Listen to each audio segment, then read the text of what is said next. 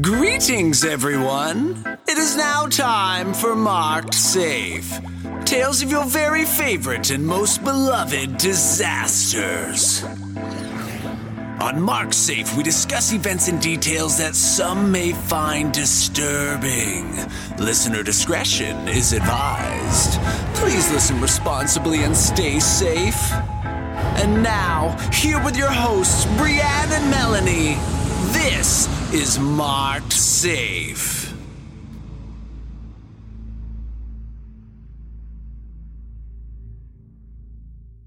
Hello.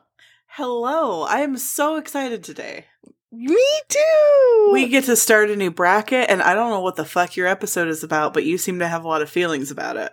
I have some big feelings about it. You know what? Between a new bracket and big feelings, I'm here for it. Yes. Gonna start in a minute now, and big feelings, I'm here for them. Oh my gosh, it's so funny because there's this TikTok account that started like January 1st. It's called Turnaround Alan. Has that showed up on your FYP yet? I don't think so. So it's two guys. They work on a rig, and they're like, they sit with like their backs to each other, and this guy's like asking his coworker like the most random questions, right? And you never see the guy's face. He doesn't turn around, and it's wild because the guy is just like no filter at all. And I completely forgot where I was going with this. I don't know, but the not turning around is low-key giving me Home Improvement Wilson vibes.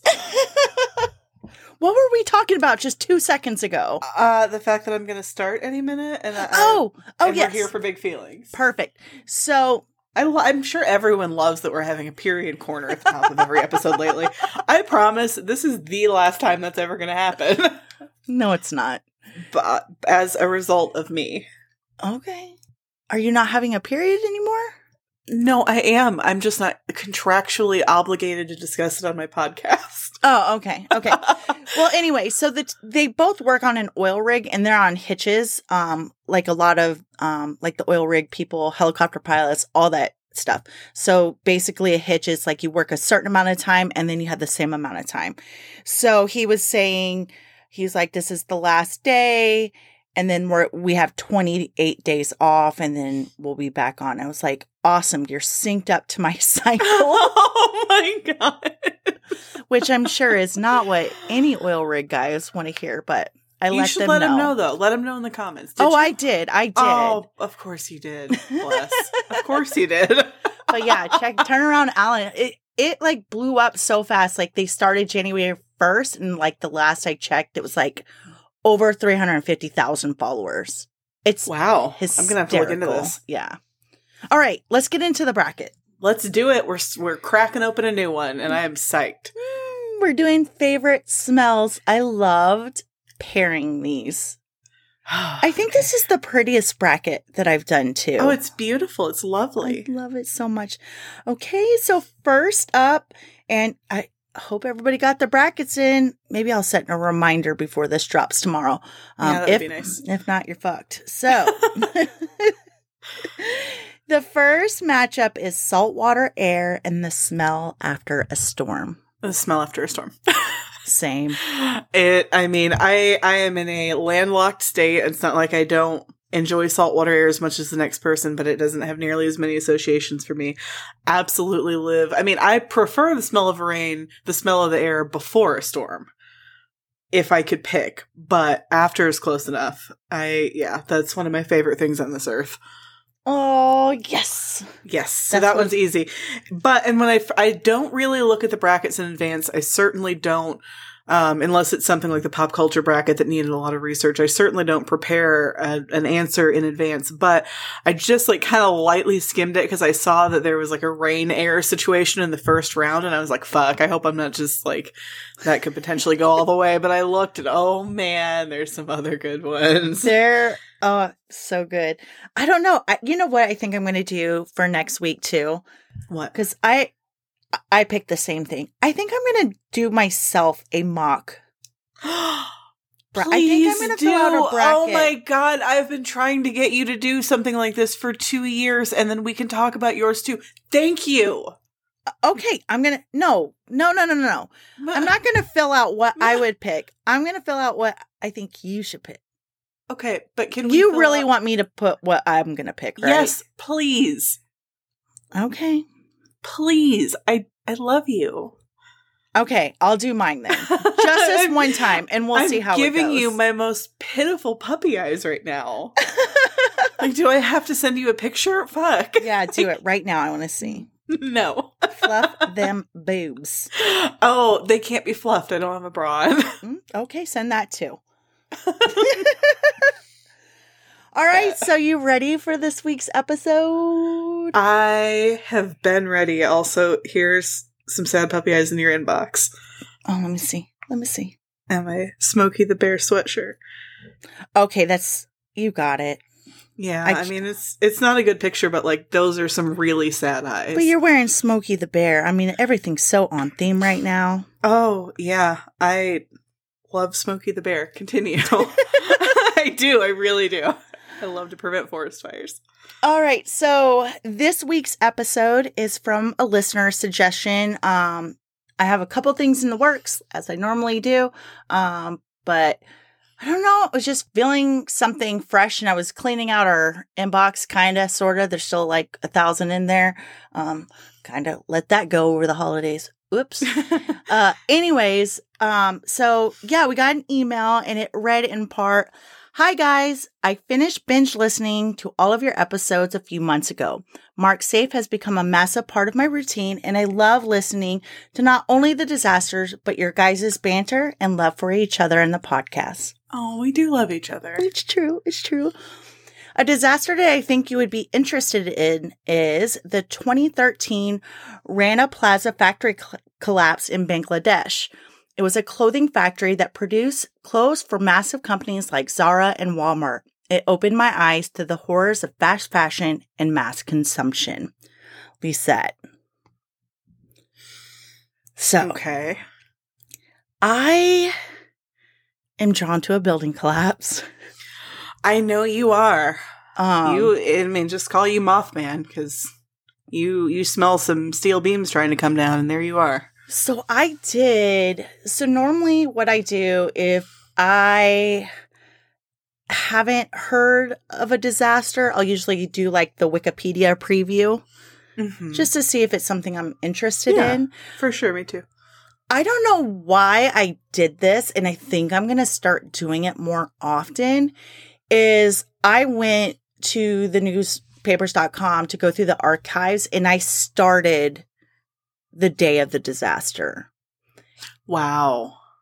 I knew nothing about this. I don't know how I missed it.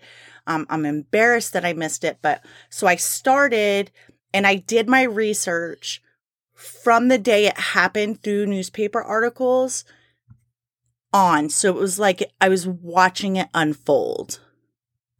And it is fucking maddening.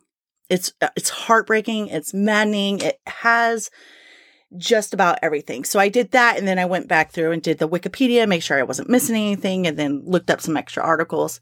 I don't know. I really love this episode.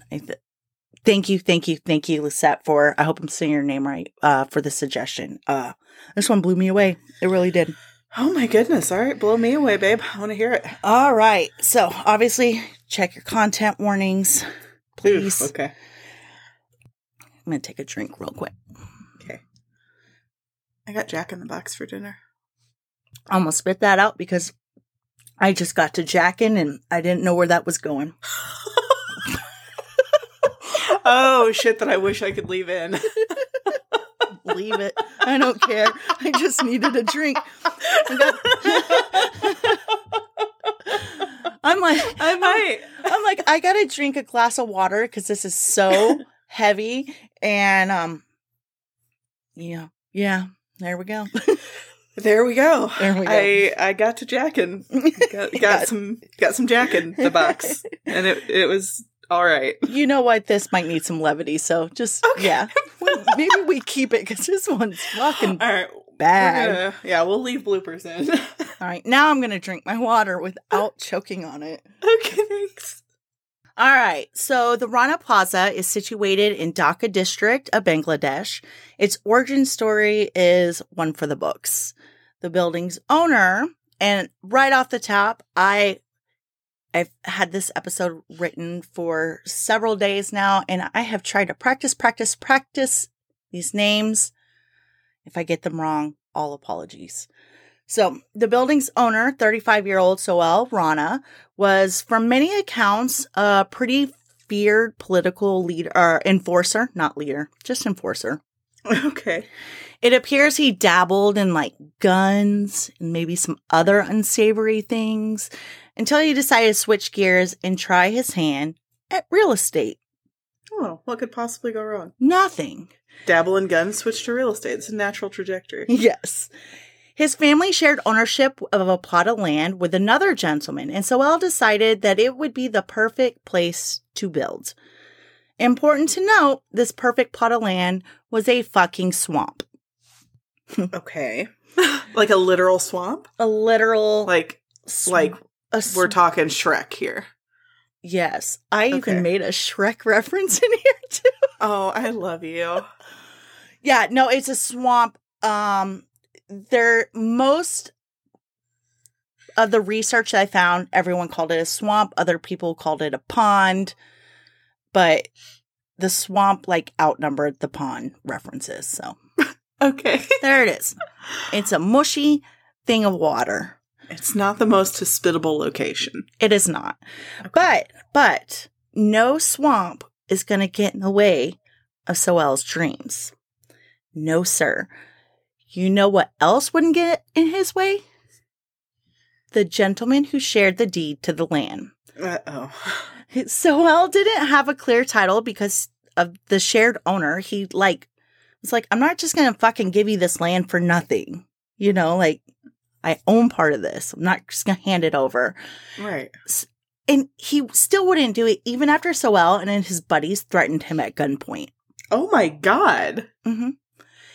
And because of his political influence, police did not do shit about this threat of violence at all. With the other owner refusing to budge, Soel made the decision to move forward anyways. He falsified the deed and carried on with his building. And with that, Soel received a permit to build a 5-story building on a swamp. But Soel was a big dreamer, and he needed a bigger building. 5 stories would just not do. So, this fucking guy just willy-nilly added 3 more levels. 8 levels in a swamp seems fine to me. Mm-hmm. He added these levels without permission. No permit, nothing. Just a couple years later, just decided to add 3 more levels. Okay. That's absolutely how that works. Mm-hmm. I personally don't think, this is something that falls through the cracks. This is a massive building. Oh, yeah. If there's 3 more levels, added illegally, somebody is looking the other way. Period. Yeah, absolutely. Probably the political clout. Maybe everyone. Everyone. Maybe it's not just someone. What? That building's always had 8 floors. What are you talking about? The now 8-story Rana Plaza housed a bank, some shops, apartments, and 6 clothing factories. It was huge. Also important to note, the permit for Rana Plaza was for commercial use, not industrial. What exactly can you explain? Do you know? I hate it when I just spring questions on you like this. It's okay. So, what is the difference between industrial and commercial? Because I would take them to mean almost the same thing. So your commercial is going to be your shops, stores, that type of thing. Industrial is going to be manufacturing, factories, stuff with heavy equipment, that type deal. Okay. Got it. They're manufacturing, the other one's just selling stuff, like a storefront type deal. I got it. I'm with you now. I'm picking up what you're putting down. So, again, somebody's looking the other way, obviously. Perhaps but it's okay. Everybody. It's okay. Everything is okay. Soel was going to be rich. With the Bangladesh garment industry being one of the largest in the world, Rana Plaza was pumping out a ton of product, and factories stayed open around the clock and employed about 5,000 people, mainly women. They had to because the low wages made these factories really enticing for global brands to cut their bottom line, which meant product fulfillment would not slow down anytime soon. The business is booming. Like, people want their shirts. They want their fits, right? Mm-hmm. Absolutely. And they want them cheap. How low are the wages? Well, in 2013, when this happened, Bangladesh's minimum wage was $38 a day. Oh, my. I'm kidding. It was $38 a week. Oh, my. I'm fucking with you. It was $38 a month. Oh, fuck. $38 Melanie. a month. Get out. Yes. No, fucked. That's really bad. See, by the end of this, the goal is everyone's just going to walk around naked because nobody's going to want to buy shit anymore after this. I'm telling you.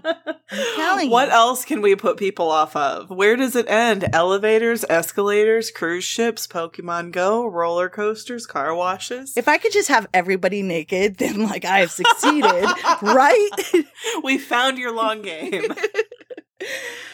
Impressive. Thank you. So, considering during the time that Bangladesh's garment industry accounted for more than 3 million jobs, like, in their country, like, it's fucking disgusting. Like, at that rate, at that pay rate is just bananas to me. Good corporations, though. And good for Soel. Garment factories in the Rana Plaza were Phantom Apparels Limited, New Wave Style Limited, New Wave Bottoms Limited, and New Wave Brothers Limited. And let me tell you, their list of clients is pretty incredible. We got Walmart, but there's also Gap, which includes its sister stores Old Navy, Banana Republic. There's The Children's Place, Dress Barn, H&M, Adidas. I mean, the list literally goes on and on forever. On April 23rd, employees noticed something alarming when they went to work. The building, seemingly out of nowhere, started having severe cracks on the lower levels. It was so alarming that the local news channel covered it, showing footage of cracks in the walls and columns missing giant chunks of concrete. Oh. Police, along with building inspectors, were called to Rana Plaza. As soon as Soel got a whiff of the news, he too arrived to the building. It looked bad. At 10 a.m., 3,200 garment workers were told to take and eat an early lunch. Like, just go to lunch. Mm-hmm. Okay. But at 2 p.m. that afternoon, all employees were told just to go home for the day. Interestingly, though, employees were told that they were just shutting down because, quote, unexplained electricity issues. Is it unexplained, or is it because your building's about to fall down? Well, the electricity issues are common for the area. Like, everything's kind of overburdened. Like, I don't know. They sent them home. It was no big deal. People were used to it. And so they were told to come back tomorrow at 8 a.m. to resume their shifts. So Rana, following this, simply refused to close the building. But the rapidly deteriorating building made the workers uneasy, as it fucking should. You should see these pictures. You should see these videos. It is, they're not tiny cracks. Oh my. A branch of the BRAC bank inside the building decided to close. They weren't risking it. New Wave managers assured employees that engineers had deemed the building safe because they brought in the inspectors and stuff. It is okay. Everything is okay. So they ordered its workers, most of them women, to carry on as normal. And if they failed to show up to work the next day, they would risk termination. Oh my God. So on April 20, and you know, $38 a month, like, you can't fucking miss work. And this is, and when I say 30, these women, mainly women, they're working like all day, like 12 to 16 hours a day, 6 days a week. Jesus Christ. It's not like a Monday through Friday, 9 to 5. Like, yeah. They fucking live at these factories. Yeah. So on April 24th, the following day, it was business as usual. And it wasn't just the employees that reluctantly showed up to work. Many women also brought their children work. Oh, no. As they often did. The children would stay in nurseries on the 2nd and 7th floors during their mother's shifts. Oh, that just made my throat tight. I told you this one is fucking horrible. Okay. And I tried to clean this up as much as I could, and it's rough. All right. So Rana Plaza was only open for 40 minutes when the lights in the building suddenly shut off. Again, nothing unusual because Bangladesh's electricity network leaves some things to be desired. It's poorly maintained and way overburdened. Lights sometimes went out in the factory, sometimes more than a dozen times a day. Oh my God. Yeah. Wow. But not to worry. So electricity went off. Rana Plaza had a backup generator. Quote, a jolt went through the building when the generator kicked on. Sometime after the generator switched on, another, far larger jolt shook the floor violently. The building gave a deafening groan. Oh, those are some words I don't like to hear together. Mm-hmm. Zora Begum, a worker, said, I was at work on the 3rd floor, and then suddenly I heard a deafening sound, but I couldn't understand what was happening. I ran and was hit by something on my head. At 8:30 that morning, the Rana Plaza collapsed. Of course it did. Many of the first responders to the scenes were locals and family members of the employees. 50-year-old construction worker Haimet Ali tucked his ID card into his shirt pocket, telling everyone around him, if I die, please make sure that my body reaches my family. He literally was risking it all to make sure he could help rescue some survivors. This is what a tight-knit community, you know. I mean, yes, there's thousands of people, but it's like it's a community, you know. Yeah. Locals use hammers, hacksaws, and their bare hands to pull survivors from the wreckage. They always use the flashlights on their cell phones to illuminate dark spaces in hopes of finding anyone alive.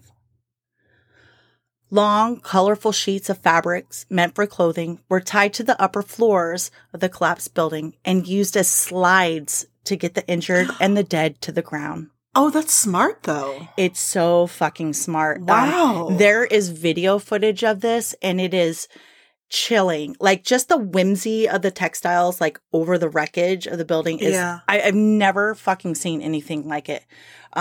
They have, there's a really, I already finished this, but I was, like, trying to go through some videos to, find some pronunciations. And I'll see if I can find the photojournalist. He's a local, and he took so much video. I'll try to tag it in the show clips. Maybe we'll put a little star on it.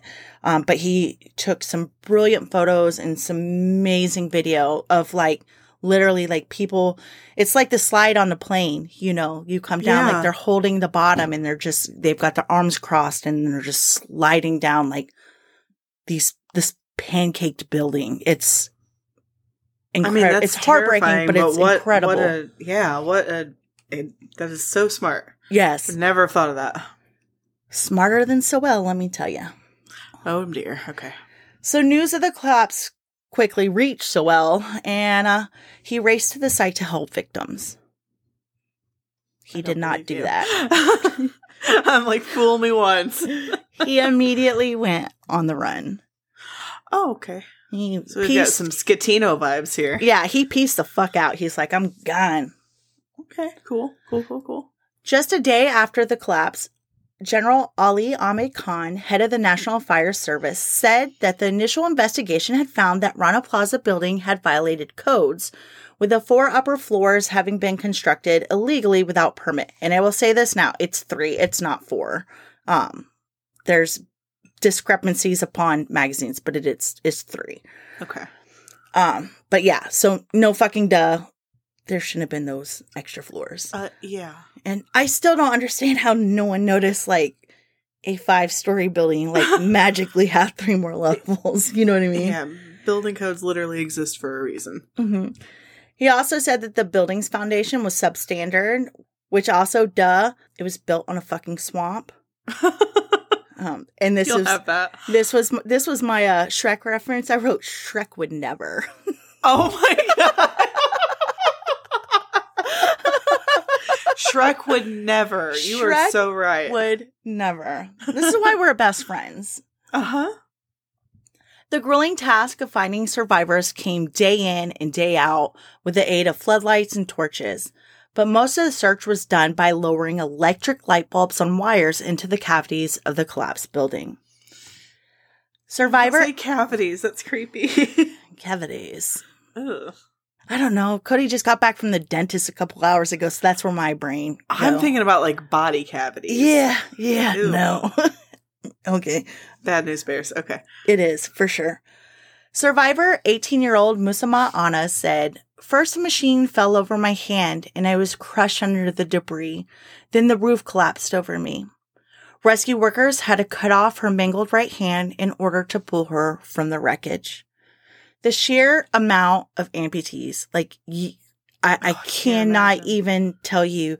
It was, I had to go back and double check names on some of my pull quotes because everybody was getting, like, having their arm or their leg or something cut off. It was, I've never, in any research I've ever done, have seen anything like this ever in my life.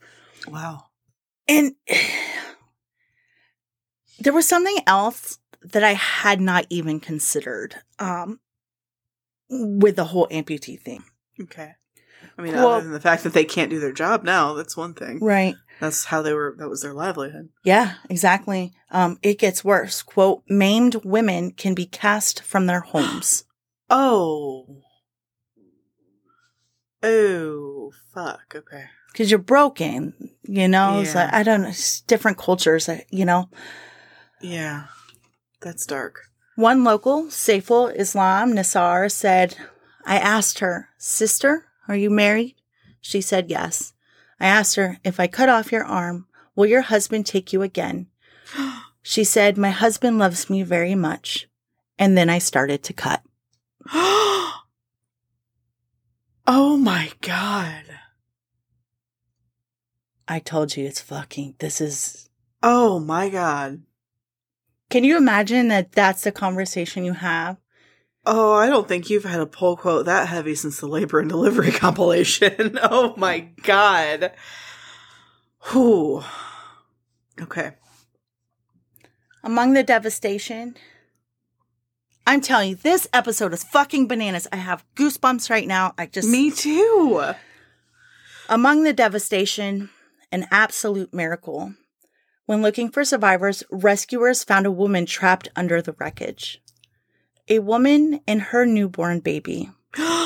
She had went into labor during the Rana Plaza collapse. Oh, that's a little weird because of what I just said. I know. Okay. We're like vibing today. We really are. We were vibing hard. Rescue worker Daidar Hossan said she was about 26, 27 years old. When we found her, she said, "Please save my baby first." The baby was crying when it reached sunlight with its umbilical cord still attached. Holy shit. Daidar said, "After bringing them out, we placed the baby in a cloth. There were other women around who took the responsibility to cut the umbilical cord." 36 hours after the collapse, rescuers tried to smash through a wall when they heard a woman cry, "Help! Help me get out! Cut off my legs, but just get me out of here." And then they heard more and more voices chime in. Rescuers soon discovered that 40 people had been trapped in a room on the 3rd floor together. Most of them made it out with minimal injuries, but were very weak from dehydration. And we're at 36 hours right now. Like it's... Yeah. Bystanders at the collapse site erupted and cheered as the survivors were pulled out. The joy would be brief because families were confronted with the reality that time was running out for their loved ones to be alive. Then came unrest. It reached a boiling point when families who wanted to aid in the search were met with police officers who used batons to disperse the crowds. Shahinur Rahman, whose mother was still missing, said, "We want to go inside the building and find our people now. They will die if we don't find them soon. Can you imagine the helplessness? And it's so hard because it's like you have your volunteers. You don't want people all just like going in and doing stuff like maybe. No, and you don't want more people in there that you're going to have to rescue now. Right. But it's like if you're feeling like it's not getting done fast enough, I mean, I would go through hell and high water and do anything I can if it were one of my family members. Of course. If it was you. I was about to say that. We really are vibing. I was going to say that. And I was like, no. I would be in that building, Brienne. I would, yes. It's they such can't a stop me. I'm a cult leader. Yes. I have to save my cult leader. So that clash resulted in 50 injuries, which we don't need any more injuries. People are injured enough right now. Yeah. Corporate America came out quickly to save face in the light of the disaster. Walmart immediately said that none of its clothing had been authorized to be made at that facility. Oh, we're pulling it was happening, but we didn't say it could happen. Yeah. Oh, okay, got it. Love that. But don't worry, because they were going to do their own investigation to see if there was like any, unauthorized production. Oh, sure. Yeah.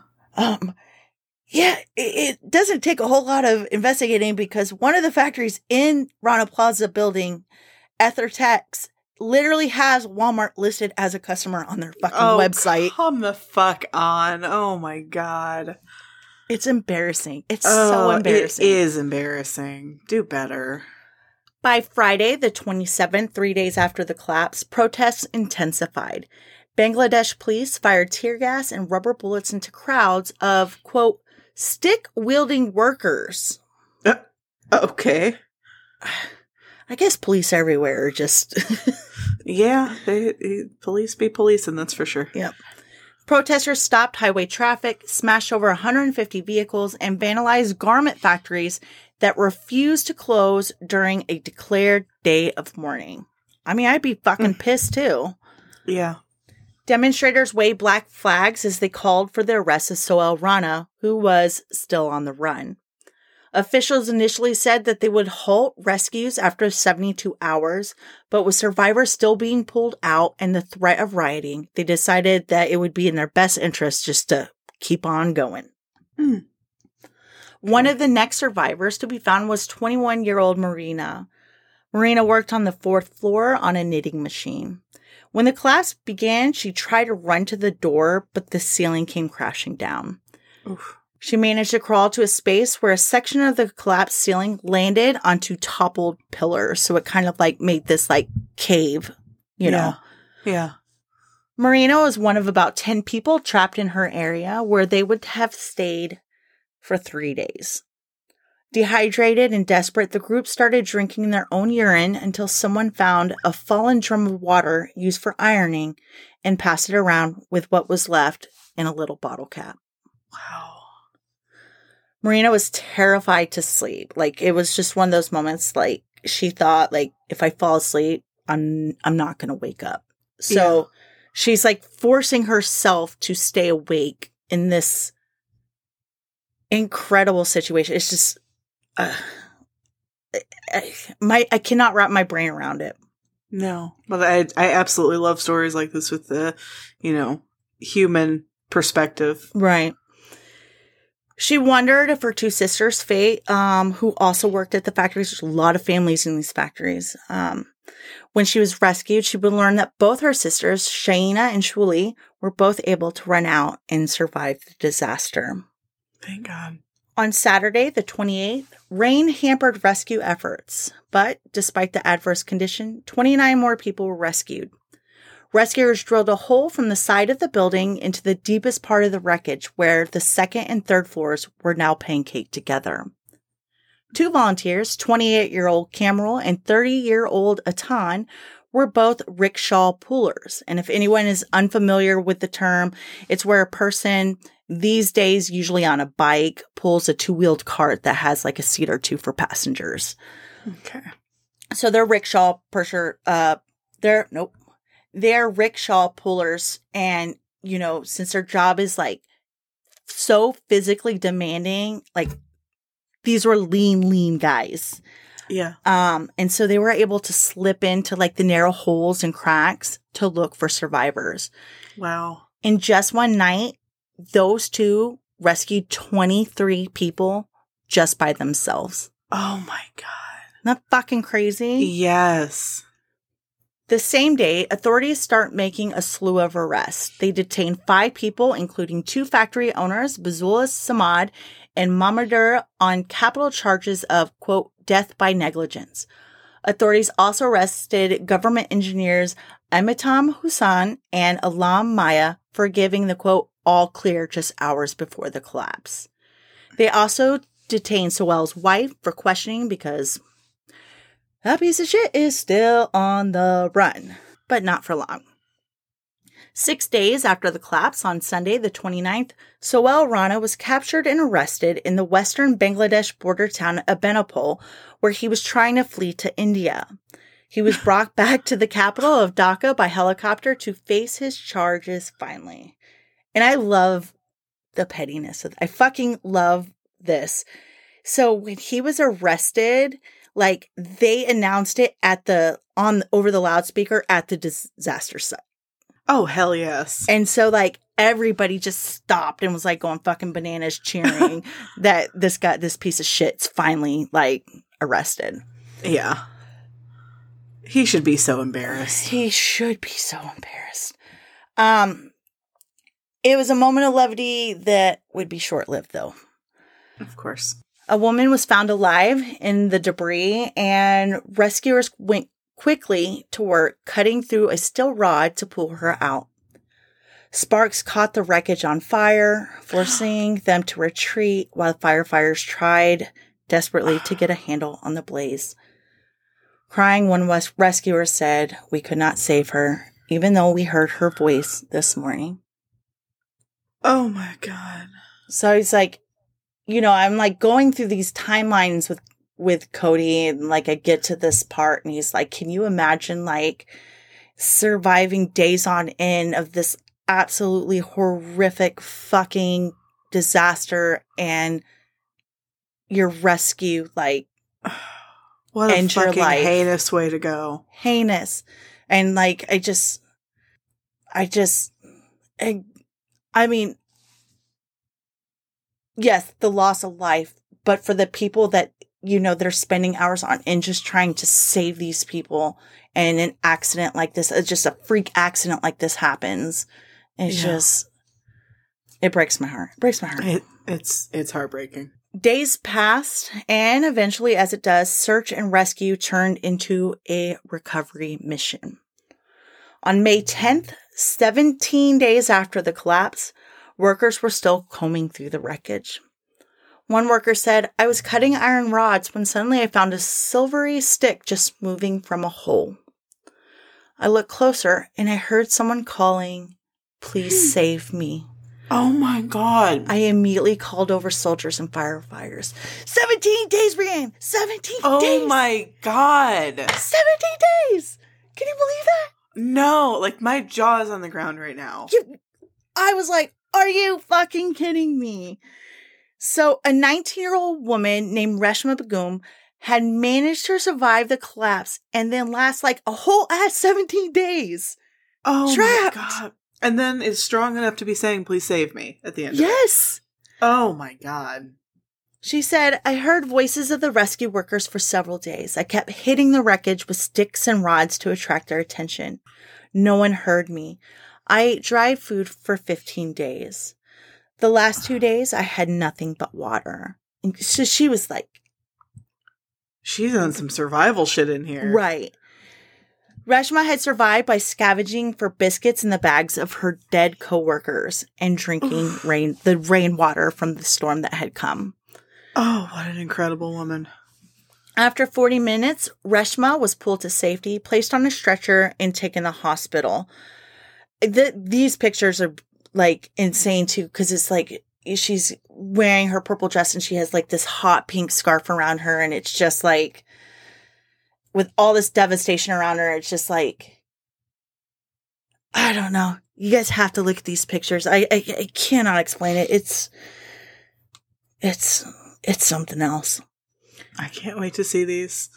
Army officer Charles Jamal said, "It is incredible that someone could have survived in the wreckage 408 hours after the building came down.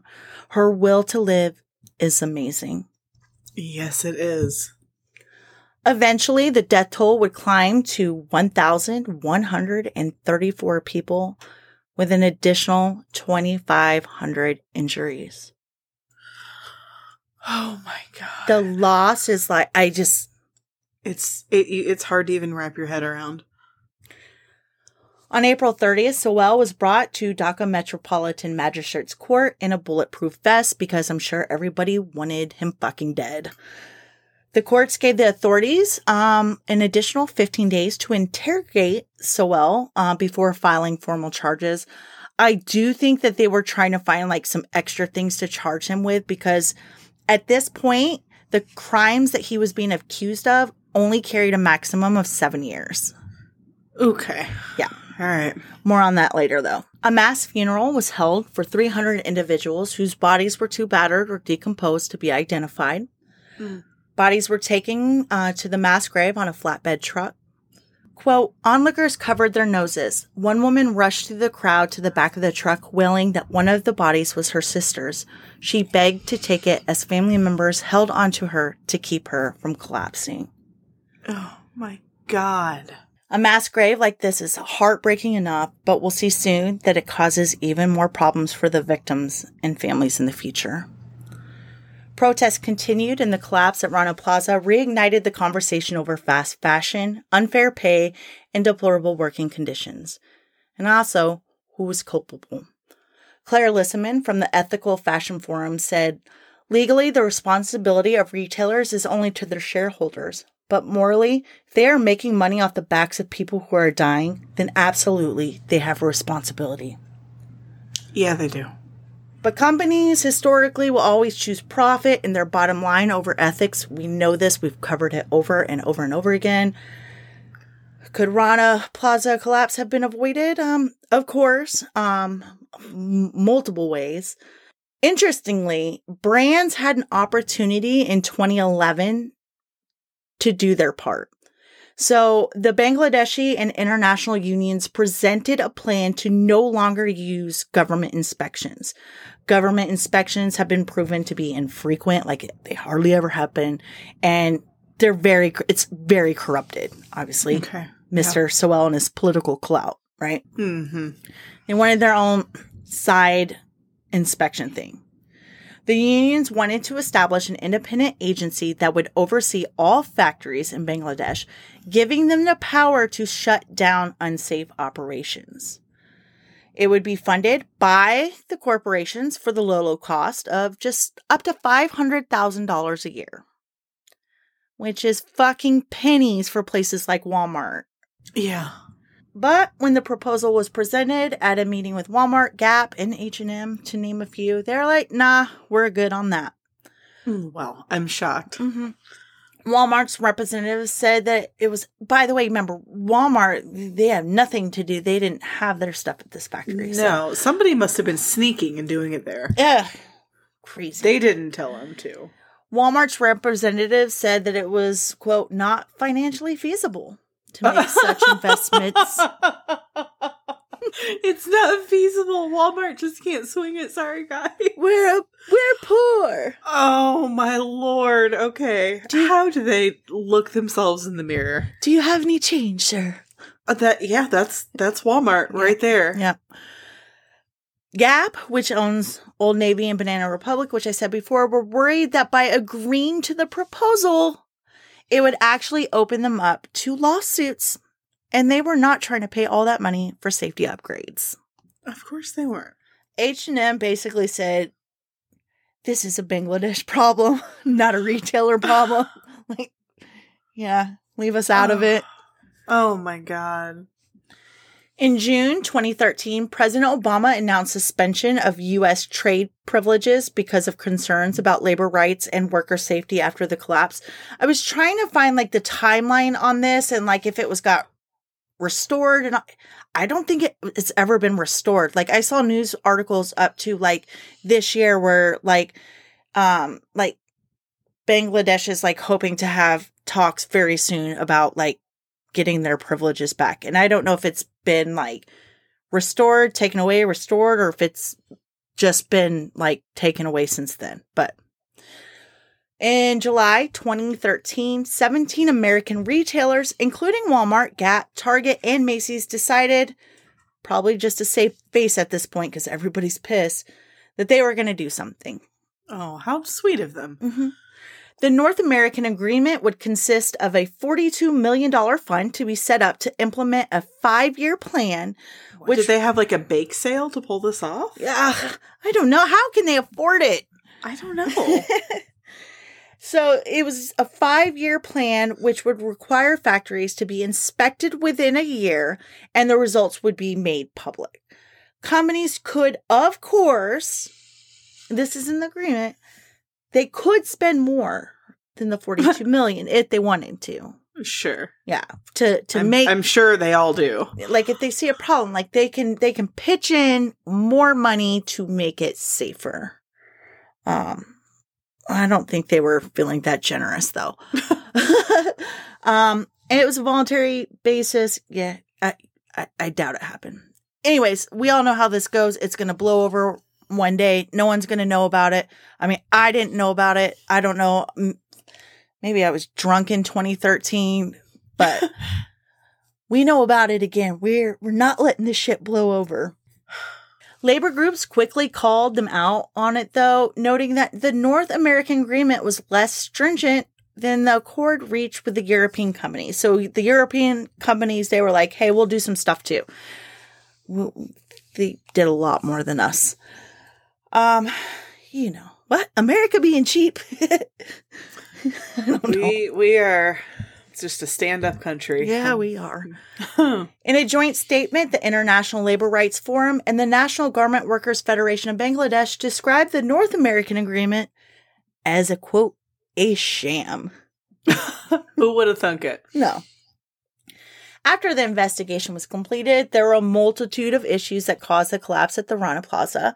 These included that, quote, the building was built on a filled-in pond, which is compromised structural integrity, the conversion from commercial use to industrial use, the addition of floors above the original permit, and the use of substandard construction material, which led to an overload of the building structure aggravated by vibrations due to the generators and heavy industrialized machinery. So basically, like all these sewing machines, you see them, they're like that was a part of this collapse, like the vibrations. So that tells me, though, that this is then a risk for every place like this, potentially. Yeah. Or at least, not every, but, that's something you got to think about with other factories. Yeah. No bad vibrations. Oh, my God. Only good vibrations. This is carrying over 2 episodes. A year after the collapse, 18 people were now facing criminal charges, but the trials would be anything but speedy. The other accused included Sowell's parents, Abdul Khalik and Morzina Begum, engineer Sajid Hussain and Savar Mayor Mohammed, and associate professor of the Kulina University, ATM, Musad Reza, who was the architect of the building. So, everybody, they're getting everywhere. 18 people right now. The victims and their families wanted justice, and it seemed to be going at a snail's pace. And so is compensation. Almost a year after the disaster, compensation remained slow, and the official list of the dead was still not even fucking complete. That's horrifying. And then there was a whole ass DNA debacle. Families who lost a mother or daughter had to prove their losses to authorities' satisfaction. So they had to be like, my mom died, Yeah. So the United States, we stepped in and offered relatives DNA testing kits. And they even collected samples.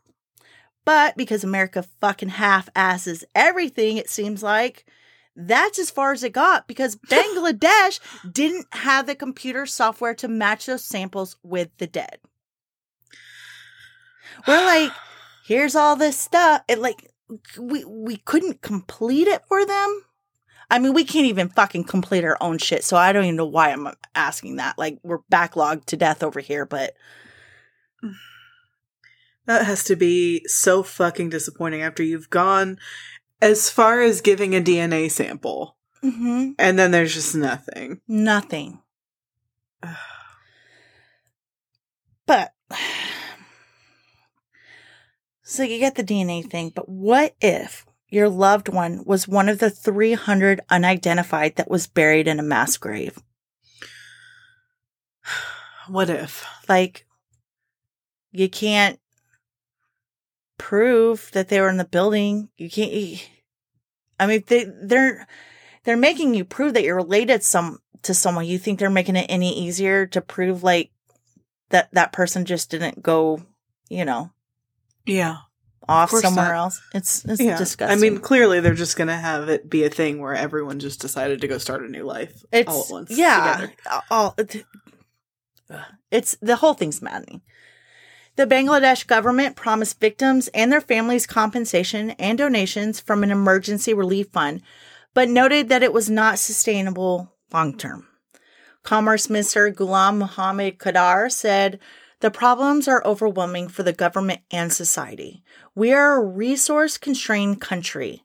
Even if the government gives full compensation, it's just a stopgap. We are trying to do is rehabilitate someone in the family so they can stand on their own feet." Insert huge eye roll. Yeah. It's like, we just want you to get back to work. So thoughtful. Mm-hmm. And the money did dry up quickly, like just in a couple years.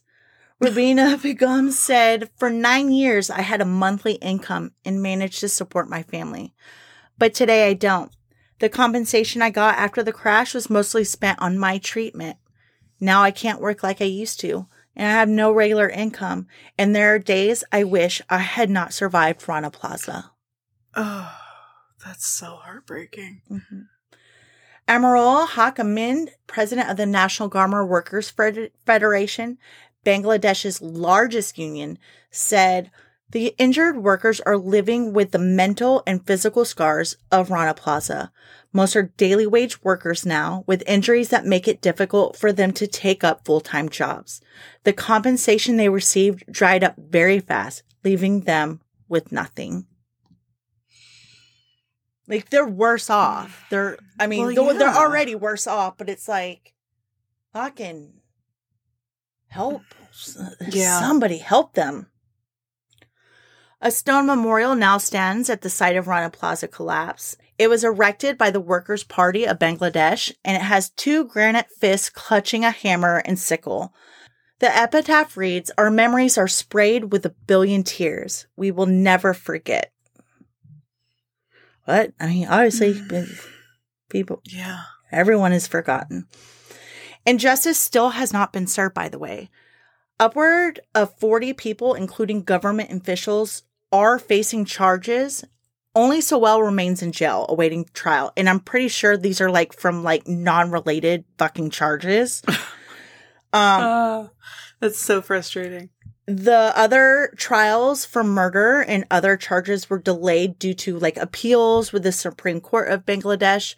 The murder trial resumed in February of 2022, but as of this recording, there's no update. There's nothing. I don't know if there's just more appeals going on, but hopefully as we come up, we got the 10th anniversary of the Rana Plaza collapse this April. Fucking justice, something, bring this back up, to where people are more aware of what happened. You know, because fast fashion, it's a huge problem. I wager it's getting fucking worse. You know, sure. I don't know. And that is the horrific story of the Rana Plaza collapse. Oh my God. It's a horrific thing that happened, but you did a fucking incredible job telling the story. Thank you. You should be very proud of this episode. I am very proud. That was a great suggestion. Thank you so much, Lisette, for sending that one in. I don't know what compelled me to look at it through newspapers first. I think I'm going to start fucking doing that with the stuff I don't hear, like just finding articles from the day instead of getting like the preview. Yeah. God, that sounds so overwhelming, but I mean, look what an episode it made. It made me very emotional. Cody was super emotional. He had like tears in his eye. He was like, how are you guys not desensitized anymore? I'm like, no, we're not desensitized, but it just, if anything, it just makes us more aware of just like how awful fucking everything is. And also to want to change, like to help change, be a change, help others, want to change this shit.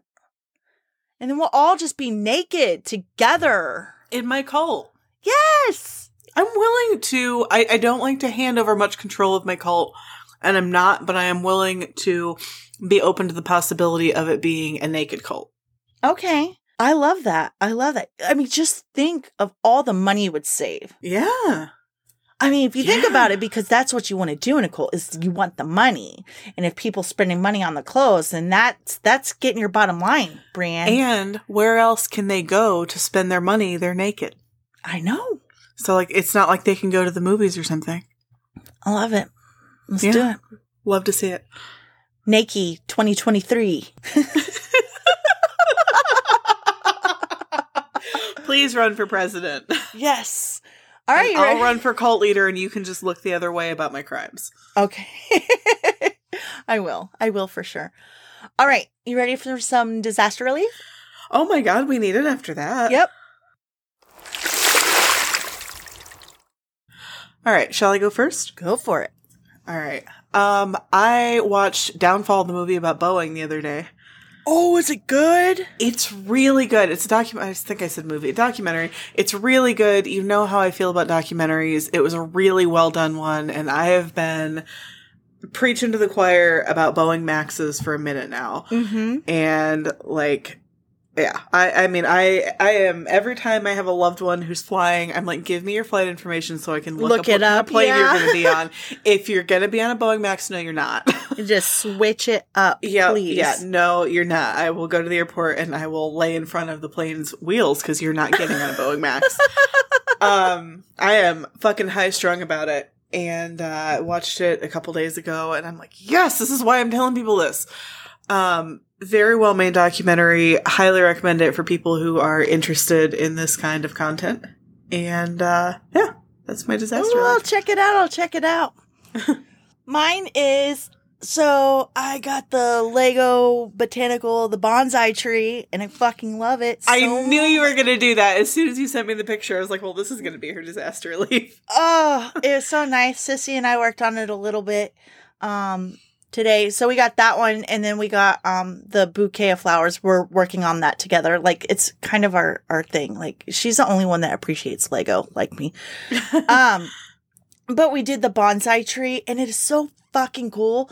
A lot, like, their descriptions and stuff, everything, like, through the instructions. A lot of their new Legos that they're doing, like, they're really working on being more sustainable. So they're doing, I was reading through it, and a lot of their newer pieces are made of plastics derived from plants. Oh, cool. From sugarcane. And I think that is so fucking rad. And instead of like making new molds and stuff, they use a lot of recycled molds. So in the bonsai tree, like the tulips, like if you just look at it, it looks like it's got like cherry blossoms on them. But they're actually like cute little pink frogs. I know. The frog detail just killed me when you sent me that. Oh, they're so cute. And then like they'll tell you through the instructions like which molds they were used. Like some of the branches that hold them on are like handlebars from like a doll bike. Just really cool shit like that. Yeah. I don't know. I want all of them now.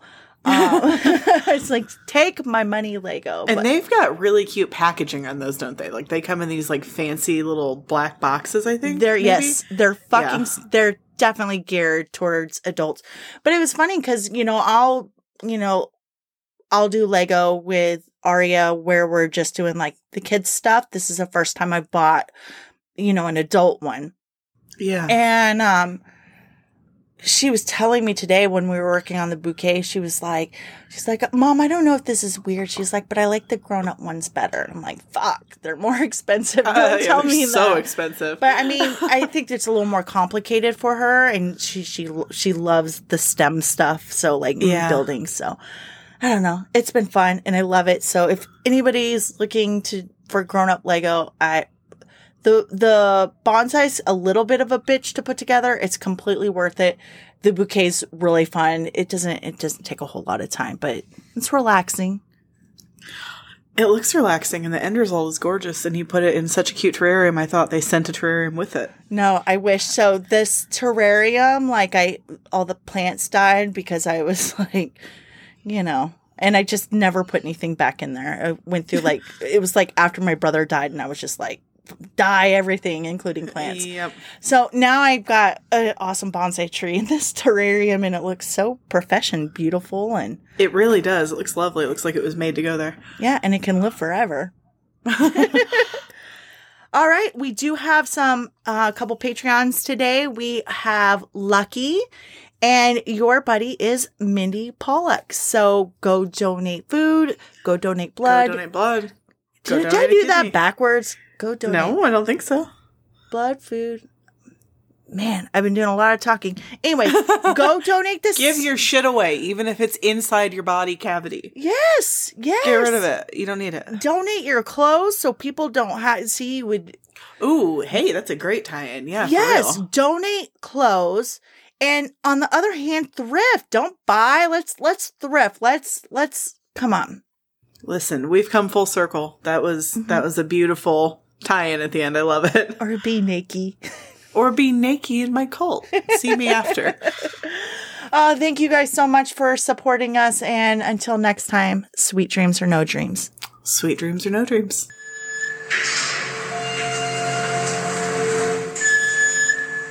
Hey, Horrible Ghouls. Hope you enjoyed this week's episode. If you would like to share your personal MarkSafe moment, you can send it to us at marksafepodcast@gmail.com. Please give our podcast a rate, review, and subscribe, and tell your buddies about us too. That goes a long way.